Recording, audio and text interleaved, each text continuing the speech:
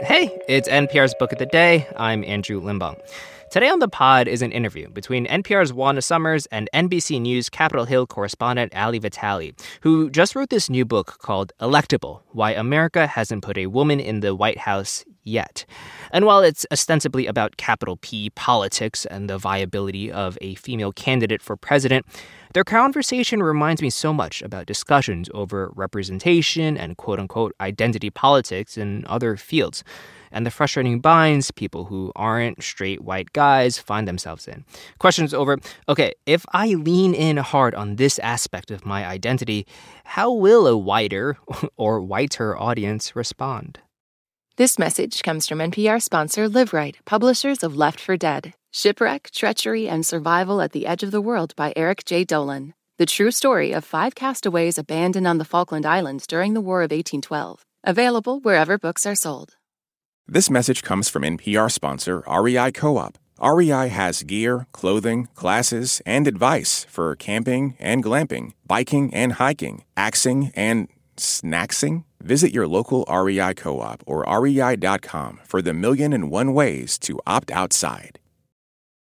Women do okay in American politics. The country now has its first woman sitting in the vice president's office, Kamala Harris. But while I may be the first woman in this office, I will not be the last.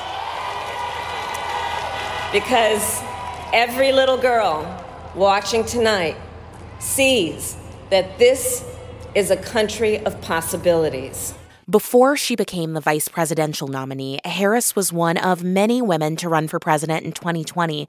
And those women came on the heels of Hillary Clinton, who in 2016 was the first woman to be nominated by a major political party. Standing here as my mother's daughter and my daughter's mother, I'm so happy this day has come. I'm happy for grandmothers and little girls and everyone in between.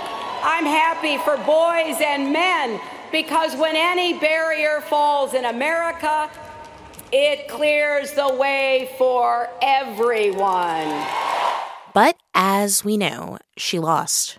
I know we have still not shattered that highest and hardest glass ceiling, but someday someone will, and hopefully sooner than we might think right now. And while the country now has its first female vice president, that highest office, that glass ceiling that Clinton talked about over and over and over through 2 presidential campaigns, that is still intact. And that's something NBC News Capitol Hill correspondent Ali Vitali explores in her new book. It's called Electable: Why America Hasn't Put a Woman in the White House Yet. And Ali Vitali joins me now. Ali, welcome to All Things Considered. Hi, my friend. I'm so happy to be here. All right, so I want to start by asking you about something that happened on the campaign trail, because it's something that you and I went through together back in 2019 when we were covering then presidential candidate Kamala Harris. This was in Columbia, South Carolina, and she was on the type of trip we've been on a million times, going to small businesses. And at one Black woman-owned business, she tries on what becomes this infamous sparkly jacket, and things went a little sideways. I'm going to let you jump in here to talk about what happened inside the store, but I've got to start by asking you, were you surprised at all by how much this moment exploded? Kind of, yeah, because how many retail politics stops have we gone on with presidential candidates? The difference was we were a predominantly female press corps following around a female candidate who was visiting female businesses and shopping at them. She got eventually cajoled into trying on this sparkly jacket, which was a statement you and I will both allow. And we tweeted about it, and there were some conservative men in media and online who really did not like that. They thought that we were unserious. They sort of thought that she was unserious. And to me, it just was completely hypocritical because other candidates had shopped before. They had just done it while male. And not only that, but they had done unconventional stops like this before. Lindsey Graham went skeet shooting with reporters, and none of those reporters got criticized for going and covering that. Now, I want to talk about another woman who ran in 2020, because when I think back and about the intersection of women and politics that year, it's really hard to do that without talking about what New York Senator Kirsten Gillibrand did. Unlike so many of the women in the field, she centered her campaign on her womanhood and on her motherhood as a key qualification as to why voters should pick her. I can still hear in my head that line from her stump speech. I will fight for your family as hard as I would fight for my own. And she believed in that message, but she also told you later that no woman woman could have won in 2020. What do you make of that contradiction? It's a striking statement from Senator Gillibrand. When she said that to me, I remember asking that question a few different ways. And what I read as baked into her answer, because she said to me a few different times that she didn't think that any woman could have won in 2020. I think she was speaking to a few different things, because all of the women who talked to me for this book who ran in 2020 talked about how skittish the electorate was, in part because they had seen Hillary Clinton lose an election that everyone thought she was going to win. But then also the way that Trump was looming over this field. I mean, you and I were talking to voters all the time, and everyone was trying to figure out this magical formula, if you were a Democrat, for how you could beat Trump. And look, this answer is unknowable, but for the women, it stuck with them in such a hard and fast way that they could never ultimately answer the electability question, because really the only way that a candidate can answer the electability question in a full and satisfactory way is to win. And for women, when they couldn't answer that question, voters then went in circles. And there have been studies then that showed that that little bit of doubt of having never seen a woman win in that way before made them actually switch their vote sometimes. So it wasn't just a question of, do I like this woman? Do I think that she could win? Do I hope she could win? When you couldn't answer those questions in a satisfactory way, voters were actually changing the electoral bottom line. Being months, years really removed from the race now, I'm curious, do you think that Gillibrand, by leaning into being a woman, by leaning into being a mom, do you think she was leaning into a losing strategy? I wish the answer were no, but I think what 2020 showed us is that it needs to be a strategy. If she were a woman candidate, and frankly, all the women candidates face this, but Gillibrand specifically, she told me time and again, these are my issues. They're good issues. She would run on these issues again. But the problem that non-white, non-male candidates face is that if they lean into the issues facing their community, they can get caught in a feedback loop sometimes much more quickly than white male candidates do.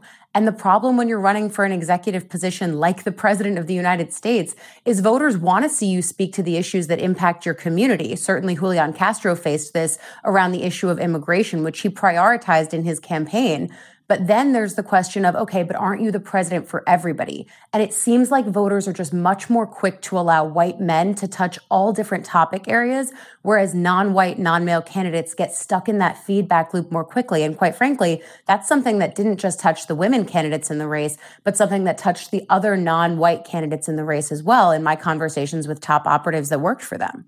Now, while the majority of your book is talking about the historic women who ran in 2020, because we are coming off of a political month in which we have seen Republican Congresswoman Liz Cheney lose her seat in Wyoming, Alaska Senator Lisa Murkowski up for re-election, a comeback potentially by former Governor Sarah Palin in Alaska. What did you learn about Republican women in the course of writing this? There is a completely different permission structure on the Republican side of this spectrum because Republican candidates and voters alike really eschew the idea of running on gender or putting identity first.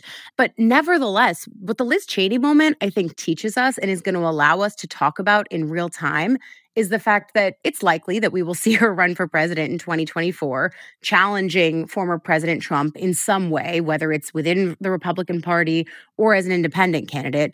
But what it does tell us is that you'll probably never have another election cycle where women are not involved. That's a massive sign of progress, especially because most of the women that you and I could think of for 2024 on the Republican and Democratic side are viable, qualified female candidates who have lengthy resumes and lengthy policy successes that they're going to be able to campaign on. I think that is a huge win, and it's only bolstered by the fact that when you look at the 2022 vice presidential Veep stakes, Biden knew that it would be an asset to have a woman on the ticket. So I don't think we're ever going to be able to do presidential politics with just two white guys ever again. Ali Vitali is the author of Electable: Why America Hasn't Put a Woman in the White House Yet. Ali, thank you so much for your time. Thank you so much.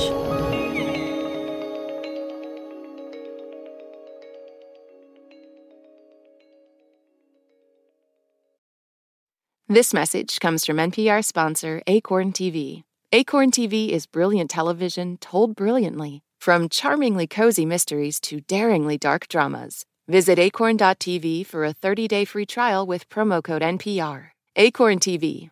Brilliant. Support for NPR and the following message come from IXL Online. Is your child asking questions on their homework you don't feel equipped to answer? IXL Learning uses advanced algorithms to give the right help to each kid, no matter the age or personality. One subscription gets you everything. One site for all the kids in your home, pre-K to 12th grade. Make an impact on your child's learning. Get IXL now. And NPR listeners can get an exclusive 20% off IXL membership when they sign up today at IXL.com/NPR.